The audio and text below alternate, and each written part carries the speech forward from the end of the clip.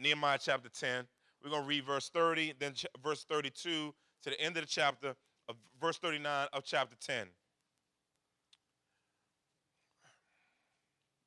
We're continuing from last week. From last week. Nehemiah chapter 10, let's look at verse 30, and then I'm going to skip over to verse 32 because we dealt with the other verses in the chapter. Verse 30, it says, "We will not give our daughters to the peoples of the land or take their daughters for our sons." We take on ourselves the obligation, say on ourselves, to give yearly a third part of a shekel for the service of the house of God, for the showbread, the regular grain offering, the regular burnt offering, the Sabbaths, the new moons, the appointed feasts, the holy things, and the sin offerings, plural, to make atonement for Israel and for all the work of the house of our God. We, the priests, the Levites, and the people have likewise cast lots for the wood offering to bring it into the house of our God according to our fathers' houses at times appointed, year by year, to burn on the altar of the Lord our God, as it is written in the law. We obligate ourselves to bring the first fruits of our ground and first fruits of all fruit of every tree, year by year, to the house of the Lord. Also to bring to the house of God, to the priests who minister in the house of God, of our God, the firstborn of our sons and of our cattle, as it is written in the law, and the firstborn of our herds and of our flocks, and to bring the first of our dough and our contributions, the fruit of every tree, the wine and the oil, to the priests, to the chambers of the house of our God, and to bring to the Levites the tithes from our ground. For it is the Levites who collect tithes in all our towns where we labor, and the priest, the son of Aaron, shall be with the Levites when the Levites receive the tithes, and the Levites shall bring up the tithe of the house of God to the chamber of the storehouse. For the people of Israel and the sons of Levi shall bring the contribution of grain, wine, and oil to the chambers where the vessels of the sanctuary are, as well as the priests who minister, and the gatekeepers and the singers. We will not neglect the house of our God. Again, we're going to do part 2 today of Rebuilt through sacrificial commitment. Father, we thank you, honor you for the opportunity to reflect Christ's sacrifice for us, to reflect the life that he lived and died the death that he died, and given us this edict, if you will, to have lives that reflect his sacrificial death on the cross. And so, God, today, as we dive into the scriptures and seek to be better believers and more proficient in our commitment to you, God, we need you to grace us with the strength to commit to you the commitment that we know that you deserve and want from us, God. And so help this time to be transformational. Help it not to just be some type of religious ritual, but help it to be a divine meeting with you in the scriptures. Holy Spirit, will you saturate our hearts and change our hearts? Will you fill us with yourself, Lord God? Will you control us? Will you crack excuses open? Every excuse that we have, God, to say I can't commit to you more intimately, more deeply. Will you break us, God? Will you destroy every desire in us to build our lives around ourselves, Lord God? Lord God, be a monument in our life. Be a transformer in our lives. Be a burden bearer in our lives, Lord God, and help us to break beyond the excuses and, Lord God, renew our covenant in the new covenant with you so that our lives will never be the same, that we'd never be the same, that we'd never be the same, that we'd never be the same again because of the power of Jesus Christ in our lives. Meet with us today in Jesus' mighty name. Everybody agree with that? Say it. Amen, amen, amen. You may be seated.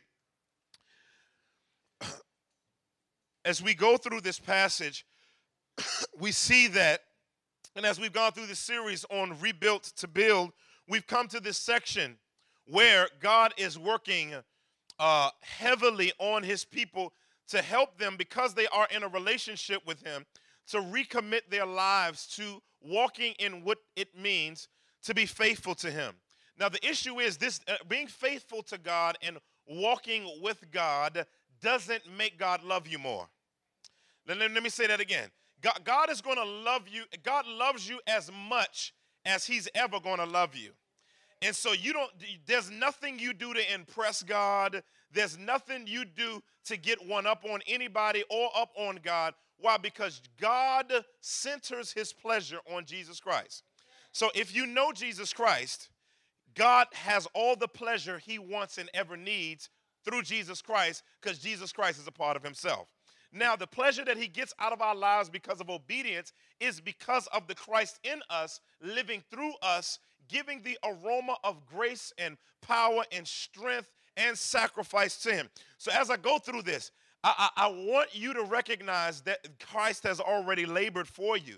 So you're not trying to get more righteous. You're trying to live out the righteousness that God already gave to you in Jesus Christ. That's why the Bible says, if any man is in Christ, he's a new creation.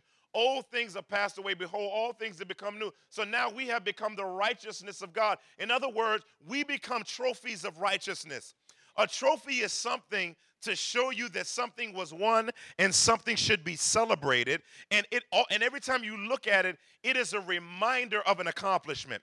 Every time you look at your life and every time God looks at your life and sees Jesus, it's a trophy of his righteousness that reminds him of the accomplishment that he did through Christ on the cross by reconciling us to himself. So in light of that reality, there's a rich commitment that God has given. Because of this commitment and because of this relationship, God calls us to commitment. And so we've been going through kind of these sectors of commitment, if you will, because our first and only point was sacrificial commitment demands costly trust. That's what we talked about last week, and we talked about it in several areas.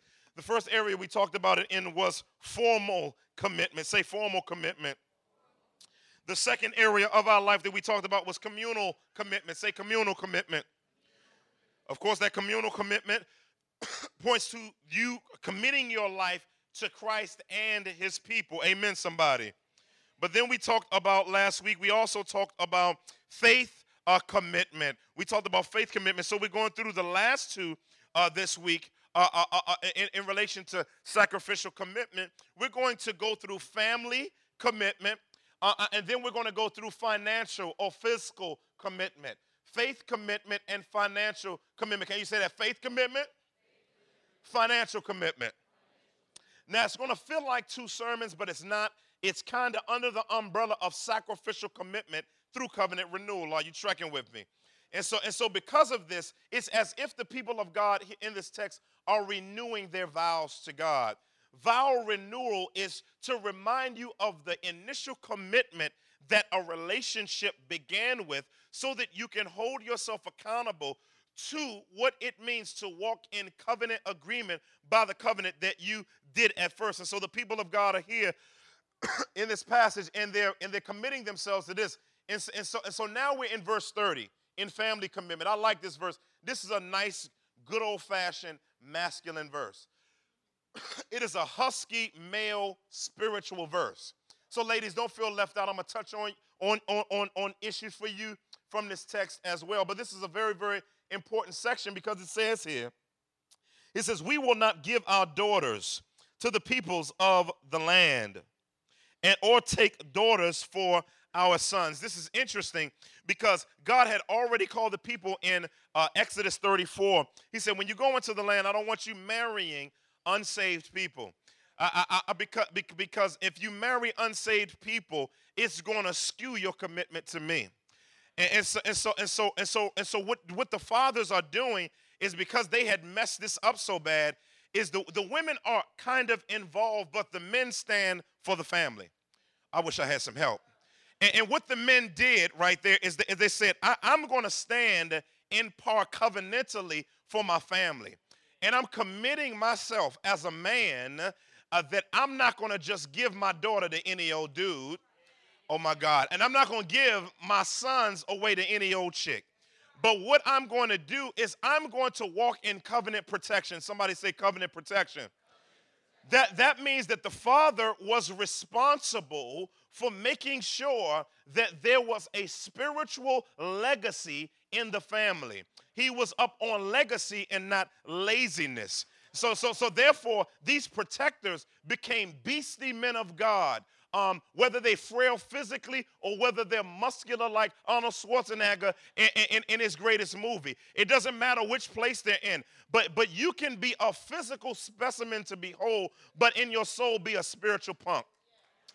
I wish I had help. And so what he's doing right here is the men are saying, we're not going to punk out God. God, we stand up, and you can see a cluster of men in their linen ephods and in their burlap outfits and their sandals, and they're standing in the rocks in Jerusalem, and they're standing there, and they're saying, we're going to man up, and their family is flanking them. The women are holding little ones, and their sons are standing there, and their daughters are standing there. And in front of their entire family, they're making one of the greatest commitments that they could make, and that is to make sure that their people, that their children love God. They wanted to make sure that their children knew God and understood God. It wasn't just about the marriage itself. That's not what it was about. It was about the trajectory spiritually that you were setting up to make sure that your daughters won, that your sons won. That means that dudes can't just walk up on your daughter. I'm by myself at this gathering. But anyway, but I'm trying to let you know that these weren't no sucker dudes. You know what I'm saying? Because what they wanted to make sure of is when Boo Boo with the six-pack came from around the corner with his sagging jeans and his hat backwards, he ain't mad about that. But the daughter says, you have to talk to daddy. Wish I had some help. You have to talk to my guardian. In other words, she didn't say, well, give me your number. I'm going to trap your number and my number, and then I'm going to call you. And when you call you trap my name. My name is Shaquita Jones Jenkins. That's my name. Trap it in. All right, when you want to go out, girl, you know what I'm saying? You know what I'm saying? Wow, bam, look at Shorty there. Boom, boom. Man, I'm going to call you, all right? I'm going to call. Yeah, we're going to talk. And you all up on some 2 o'clock in the morning ministry. I wish I had some help on the phone. I know I'm by myself. And you're laying on your bed, and you know how you do. You're like this on your bed, and you know. Y'all know I'm telling the truth. And then the old school, you spin the phone around like this, and you be like this on the bed. I know. You're so crazy. You're so crazy. You think you're on Mac or something, don't you? See, and then all of a sudden, you're emotionally locked in. Because he got you now. But there is no authority that gave him access to the house. But you've let a wolf come around your authority figure. Wish I had some help. See, because the Father is the door to the household, just as Jesus is the door to the sheepfold. Jesus says, I am the door in John 10 to the sheepfold. And if anybody comes in any other way, he's a thief and a robber. But he gonna have to, Jesus, not this punk Jesus you see like this. He's standing at the door saying, come on up to the door if you want to. I'm gonna cold clock you, wolf. What? He grabbed the wolf, boom, hit him, and boom. Listen, let me tell you something. Man up. Now some of y'all saying, well, you know, I'm single now. I need to know. You need to know it now. You need to know it now because he's coming after your daughter. And that means you need to be pouring into her. Giving her value through Jesus. So that she knows her value before boo-boo knock on the door. Because when you see this will tell you, and what you do is you take him on a date with your wife. He said, come on, you want to holler at my daughter? Man, I ain't going on no date with you. You paying for both our meals. We going to Capitol Grill downtown. You going to pay for it. You got a job? Ride your bike. I'll drive, but come on. Catch the sub. The Dolphin, Susquehanna. We're going to drive down. We're going to go on down to Tennessee. We're going to sit there, and we're going to ask you some questions. Are you saved? I mean, yeah, I love the Lord. You know, I go to church. That ain't saved. Are you saved? Okay, you got that right. Okay, the gospel. Okay, you gave me. Okay, cool. What's your trajectory for my daughter and your plans for her? I know I'm by myself. And he says, well, I mean, what you mean? He said, you know, you acting like I want to marry you or something. I'm just trying. Oh, what? What you say? Now, y'all don't know what I'm going to say. I'm going to say something else. I'm going to say what? All right? So I'm just telling you, Pastor gonna turn the table over like Jesus in the temple, and I'm gonna grab Shorty by his shirt and hold him up like this. I'm gonna say, "What's your plans for my daughter, dog?"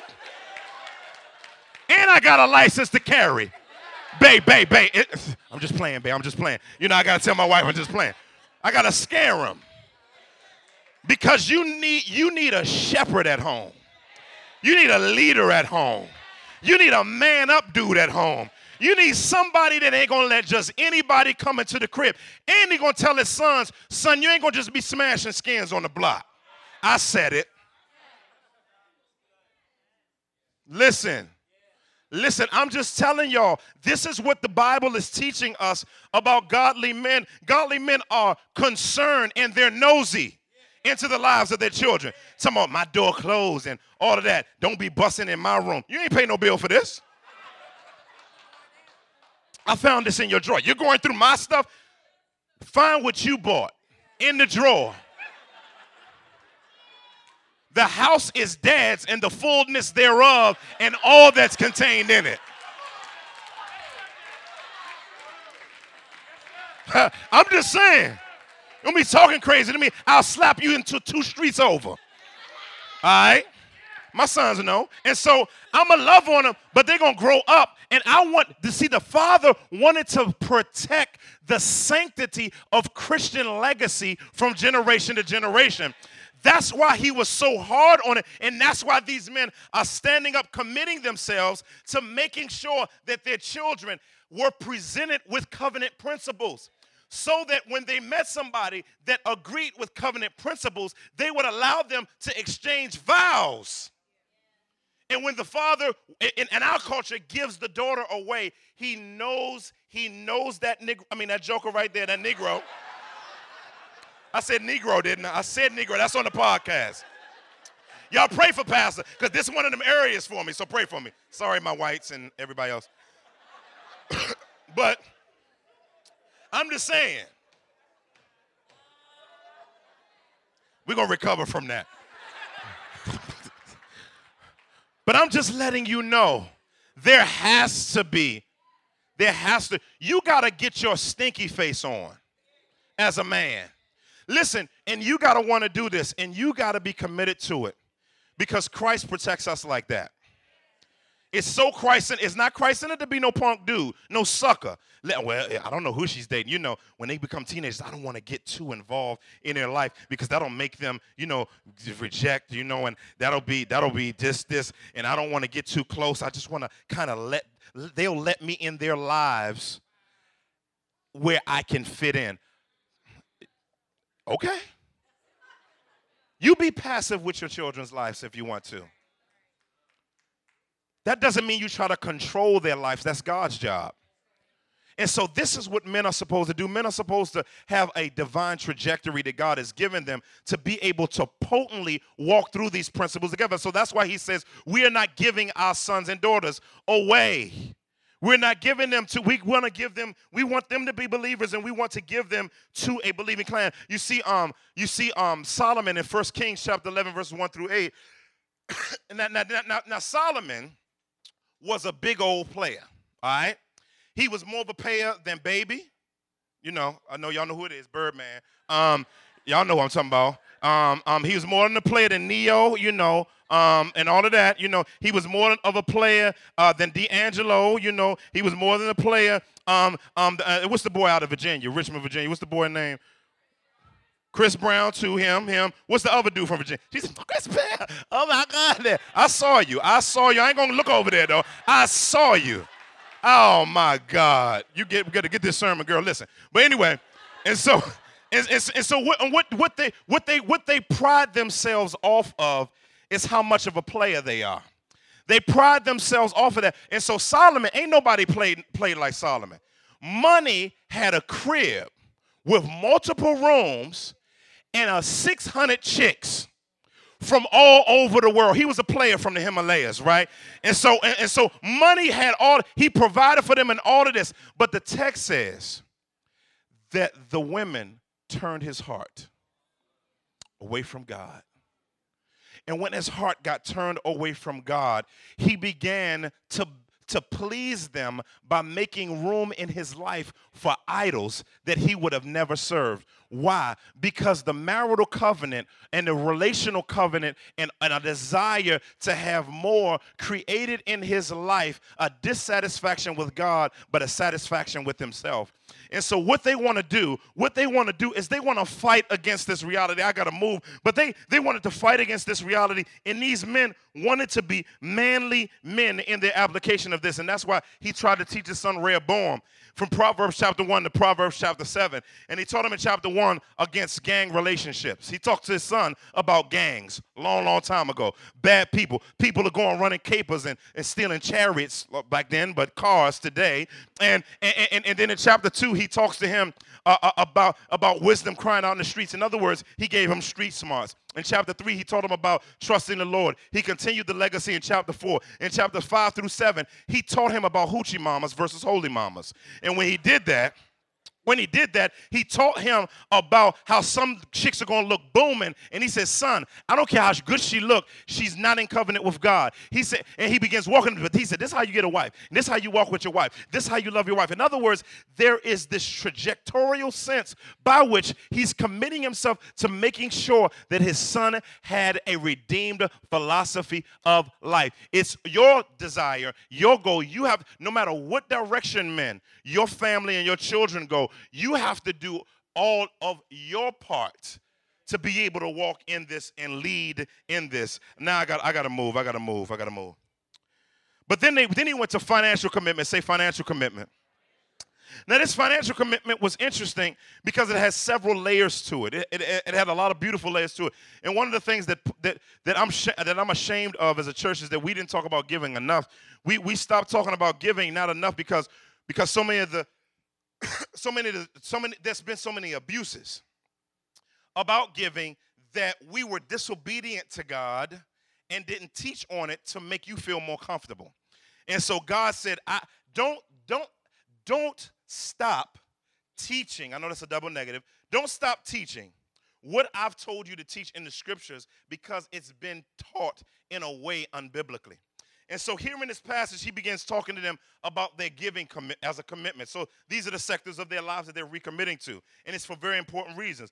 It says, we also take on ourselves the obligation to give yearly. I like this because they take upon themselves, meaning they made themselves responsible for it. In other words, nobody put a thermometer on the wall and said, this is our faith goal for this year, and we're trying to get up here. We're right down here at the bottom of the thermometer. All they did was say, this is what we need. This is what the kingdom needs. Can you give it? And that's how it began to happen in this passage. So they obligated themselves. In other words, they made themselves personally and covenantally responsible for it. They didn't leave it up to the Levites and the priests and the temple sharers to be able to make sure that they got it done, but they were willing to get this done. And it says, and year by year, a third part of a shekel for the service of the house of God, for the showbread. Say showbread.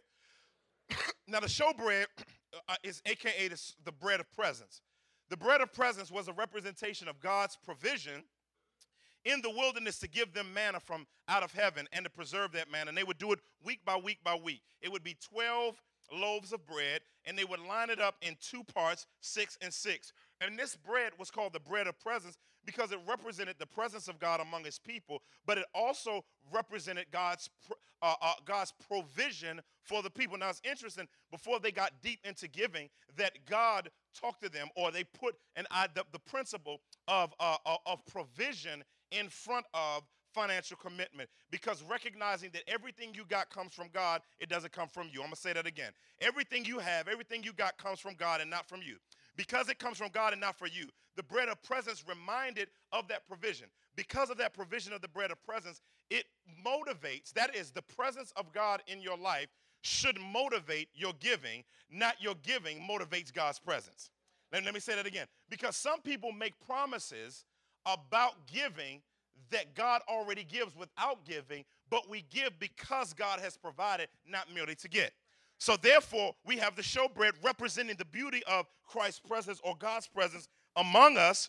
And in light of that, Jesus Christ was the ultimate showbread because he showed up and he says, I am the bread of life that ultimately comes down from heaven. So in other words, I will fully and comprehensively provide nutrition for you. But then it begins to walk through verses 33. It says, for the showbread, it says the regular grain offering, the regular burnt offering, the Sabbaths, the new moons, the appointed feasts, the holy things, and the sin offerings, plural, to make atonement for Israel and for all the work of the house of God. So what's interesting here is that now it begins to talk about the 7 high days or the 7 holy days during the course of that particular year.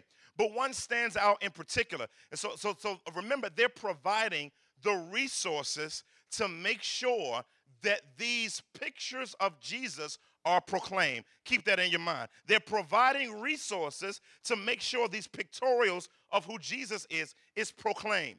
And I don't have time to go through all of these, but I'll go through one of these holy days, and I want to go through a sin atonement to make Yom Kippur. Say Yom Kippur.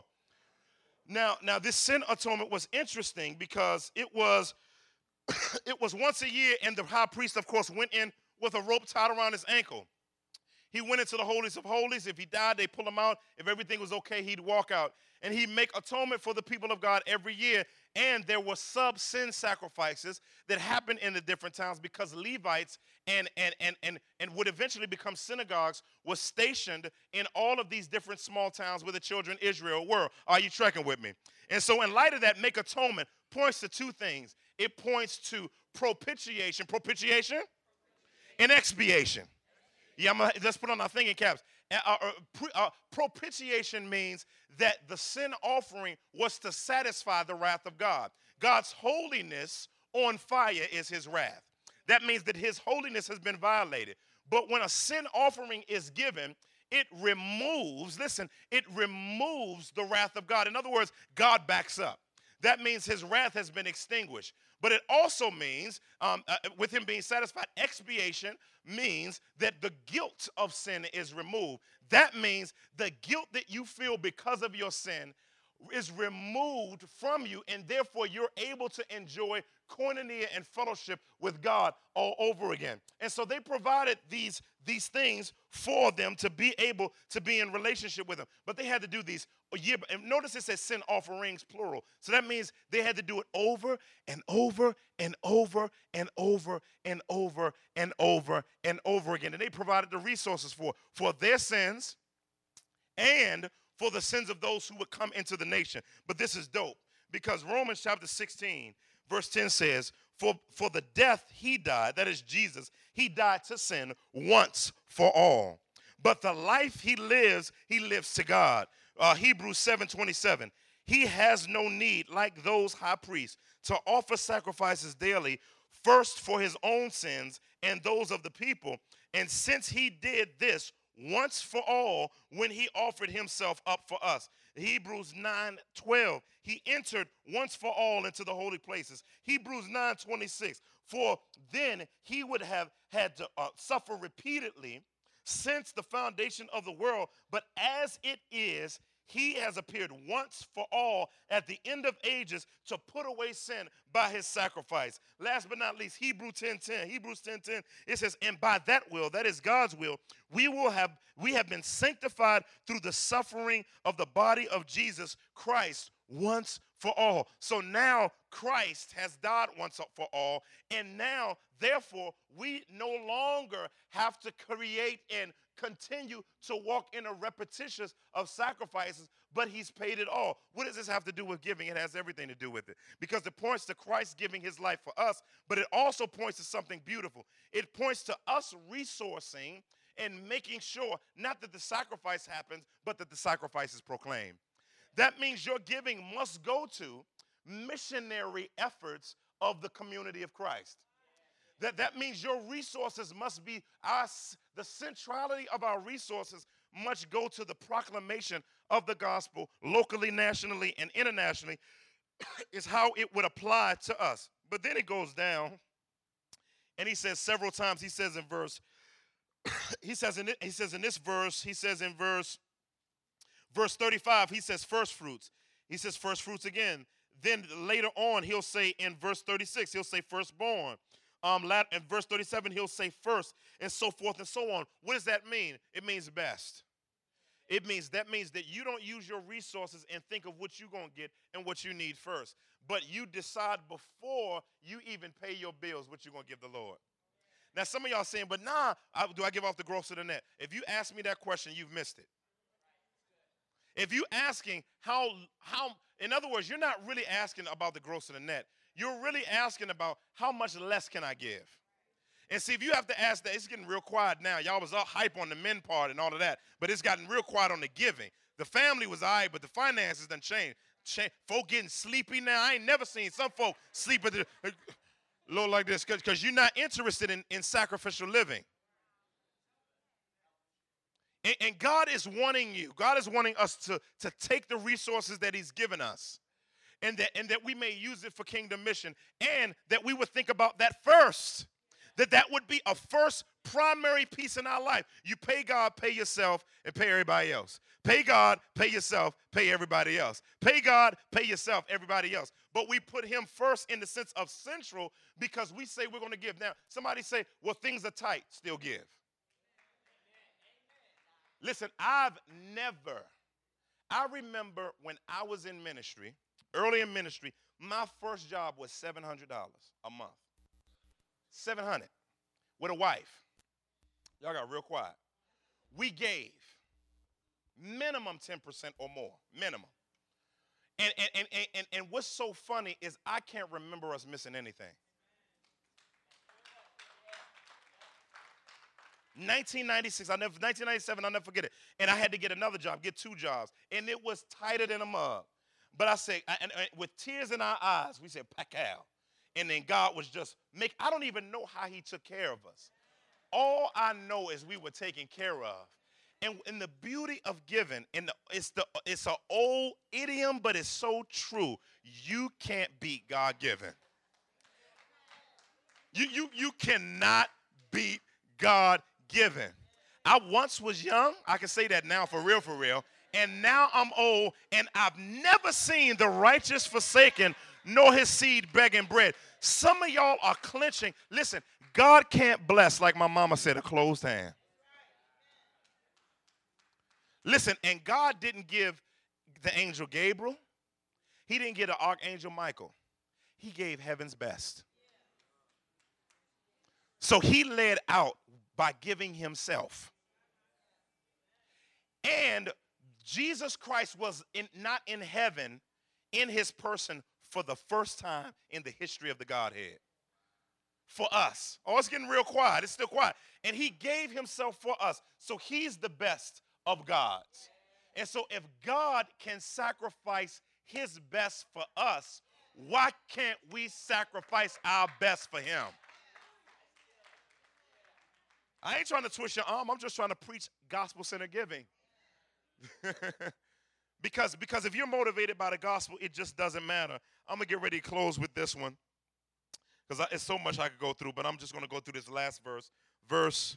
We're going to go through the last part of verse 39. It says, we will not neglect the house of our God. That's what it boils down to. The house of God is not a building. It's a people. It's a people. It's not a facility. Facilities facilitate, but it's a people. And as we give and as we resource, our desire is to make sure that the saints are edified, God is glorified, lost people are evangelized, and the enemy's horrified. That's our goal. And so that means that our giving is going to be zoomed in on a lack of neglect. And so I'm challenging us as a church to begin. If you have been walking in neglect, we're not going to get a $5 line. I'm not going to say, me and my wife, we're going to start off with an offering of $100. And if anybody want to match, we ain't going to do all of that. Obligate yourself. Obligate yourself based on the gospel. Well, it's the gospel. So if it's the gospel, I don't have. No, the gospel demands obligation. Because faith is an obligation and a heart commitment. And so we want to make sure that there's nothing missing here. Nothing missing here. We need more staff. We want to plant more churches. We want to get the facility in shape to be able to facilitate more gospel mission. There are people in need. There are so many things that we can be working on, and we need the people of God to commit. Stop. Now, even though God doesn't curse us with a curse based on Malachi 3 for not giving, because Christ became a curse for us, therefore, he withstood on the cross all of the curses of God on our behalf. And so we're not cursed with a curse. You sow sparingly, you reap sparingly. That's the principle there. And so the issue is this, and this is the motivating principle that I'm praying, is that we would stop robbing God's kingdom. That you would stop robbing God's kingdom and you'd start giving. And I don't have to point people out, and we don't have to have everybody's name up on the wall and their amounts or in the bulletin who gave and didn't give and how much. I've seen that tactic. We're not going to do that. We want you to face the Lord. Because you're going to have to give an account for everything. And there are many of y'all that have not been giving, but you're the biggest complainer.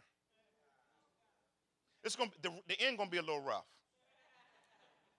And some of y'all I remember this dude gave me spellbinderness. I just said that instead of another word. Just craziness as a pastor. And so and God wanted to be a leader. And I said, pull the giving records on money for me. Y'all know I don't usually do that, but pull the giving records on. Now y'all looking like, what's going on, Pastor? Keep looking. Because he was giving, he knew all this theology, talking all this smack. I said, okay, pull the giving records on him. I just want to see a couple things. I want to see his character, and I want to see his money, and I want to see several things. So because that's a measure for me. You running your mouth. So if you run your mouth, just know that I'm gonna pull your giving records. And I never do that. I pull the giving records. He gave $5 in 1 year. I said, all right. I sat down with him. I said, how you giving me? Going, I'm blessing the Lord. He all deep in all of that. He got deep. He read all this stuff, right? Ain't serving in no ministry. Ain't under no authority. And ain't gave no money. So I'm like, all right, what's up with the $5? I said, you've been yap it up. $5, dog. Well, I believe that you shouldn't let your right hand know what your left hand. I said, shut up. I said, because in the Bible, giving was always public, even though the amounts were not proclaimed. I said, so stop it. I said, why haven't you? And he had no answer for me. Know why? Because he was punking out spiritually. And listen. You can complain about the church all you want, but if you're not helping and you're not obligating yourself, you say, well, the church always this, and the church don't do that. Listen, you got to help the church. I'm going to challenge you. You got to help the church be the church. And the church can't be the church without your commitment. You can church hop all you want. You can get on blogs, and you can talk all you want on Twitter. The pastors need to do this, and churches need to do it. But why don't you get your little rusty butt up and begin to give and resource the ministry so that the ministry can give more ministry. And listen, we open our books and let you know where the resources are going. So all of our resources, I don't even see the offering. I don't touch the offering. The elders know that, and the book managers know that. It ain't about me, though. We are inhibiting kingdom mission. We're an inner city church, but we don't want to have our hands out all the time. This church provided this. Hey, this church provided this. Hey, and you sitting back, well, man, since so much money being given to the ministry, I can go ahead and buy me them new Jordans that's coming out, stand in line outside of Foot Locker for 2 hours. Y'all know I'm telling the truth. No, 2 days, rather. Take off work, stand outside, right? I told you the last part going to be a little challenging because we haven't hit y'all up biblically. And a part of your love for the Lord is how your resources work. Don't give me I've been in the place where the money's been tight. And there are more bills than bank account. I've been there. And I said to God, me and my wife, held hands, tears in our eyes. We said, listen, God, we're not trying to twist your arm, but we want to let you know we love you more than everything. And that you're not a bill, but you're a relationship. And we want to see the kingdom go forward. But we do know that there are some principles in giving that you've placed in the scriptures where you said, seek your kingdom first. You said in your word, if we sow sparingly, we reap sparingly. And so, God, we want to give to you. You do it. You know our needs better than we know it. And, God, we're going to give to you. Matter of fact, we're going to give more than we're supposed to give, and we're going to let you do the rest. And I should have journaled all of that stuff. And God took care of every single solitary need. As a matter of fact, one time, One time somebody wrote a $12,000 check for my wife's insurance. Out of nowhere. So many things like that happen.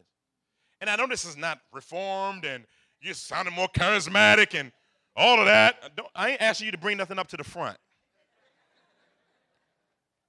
But I am telling you that God is going to do ministry through this church. And he has been doing ministry. And you've seen the ministry going through this church. And the good thing about it is it ain't about this church. Because we're trying to plant other ones. We're trying to see more leaders developed. Thriving is having. We're going to have 100 leaders here next month. We had 30 pastors here yesterday. We're going to have 300 men and women at the summit this fall.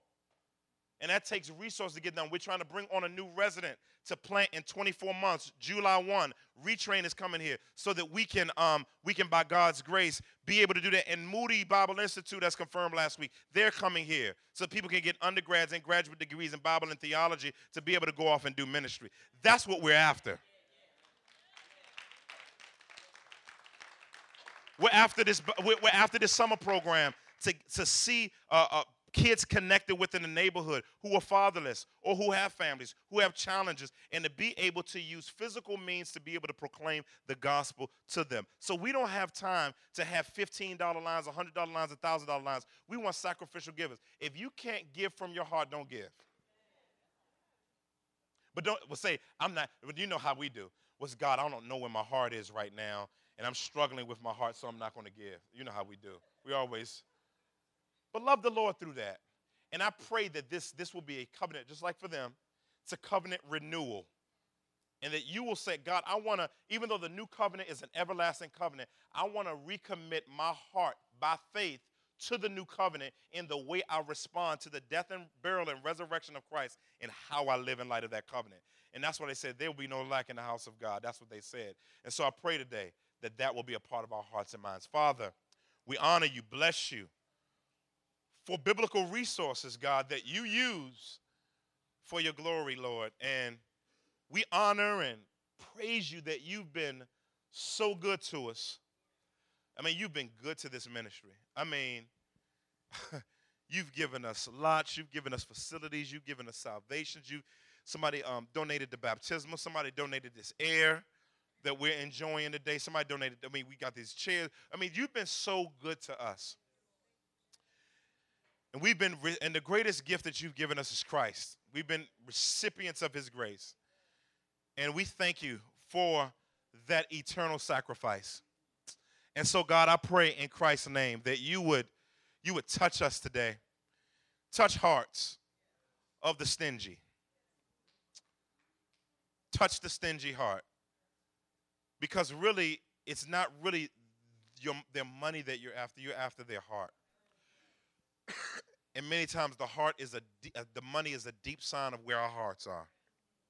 And so, God, I pray that this wouldn't be the one where people check out on it, but that they would say, God, where's my heart in relation to this here? And Lord God, I pray that they would repent and give their lives and their resources, everything in their life to you, just as you've given heaven's resources and unleashed them on us through Christ. God, bless the rest of our gathering as we take communion and close. In Jesus' name, amen.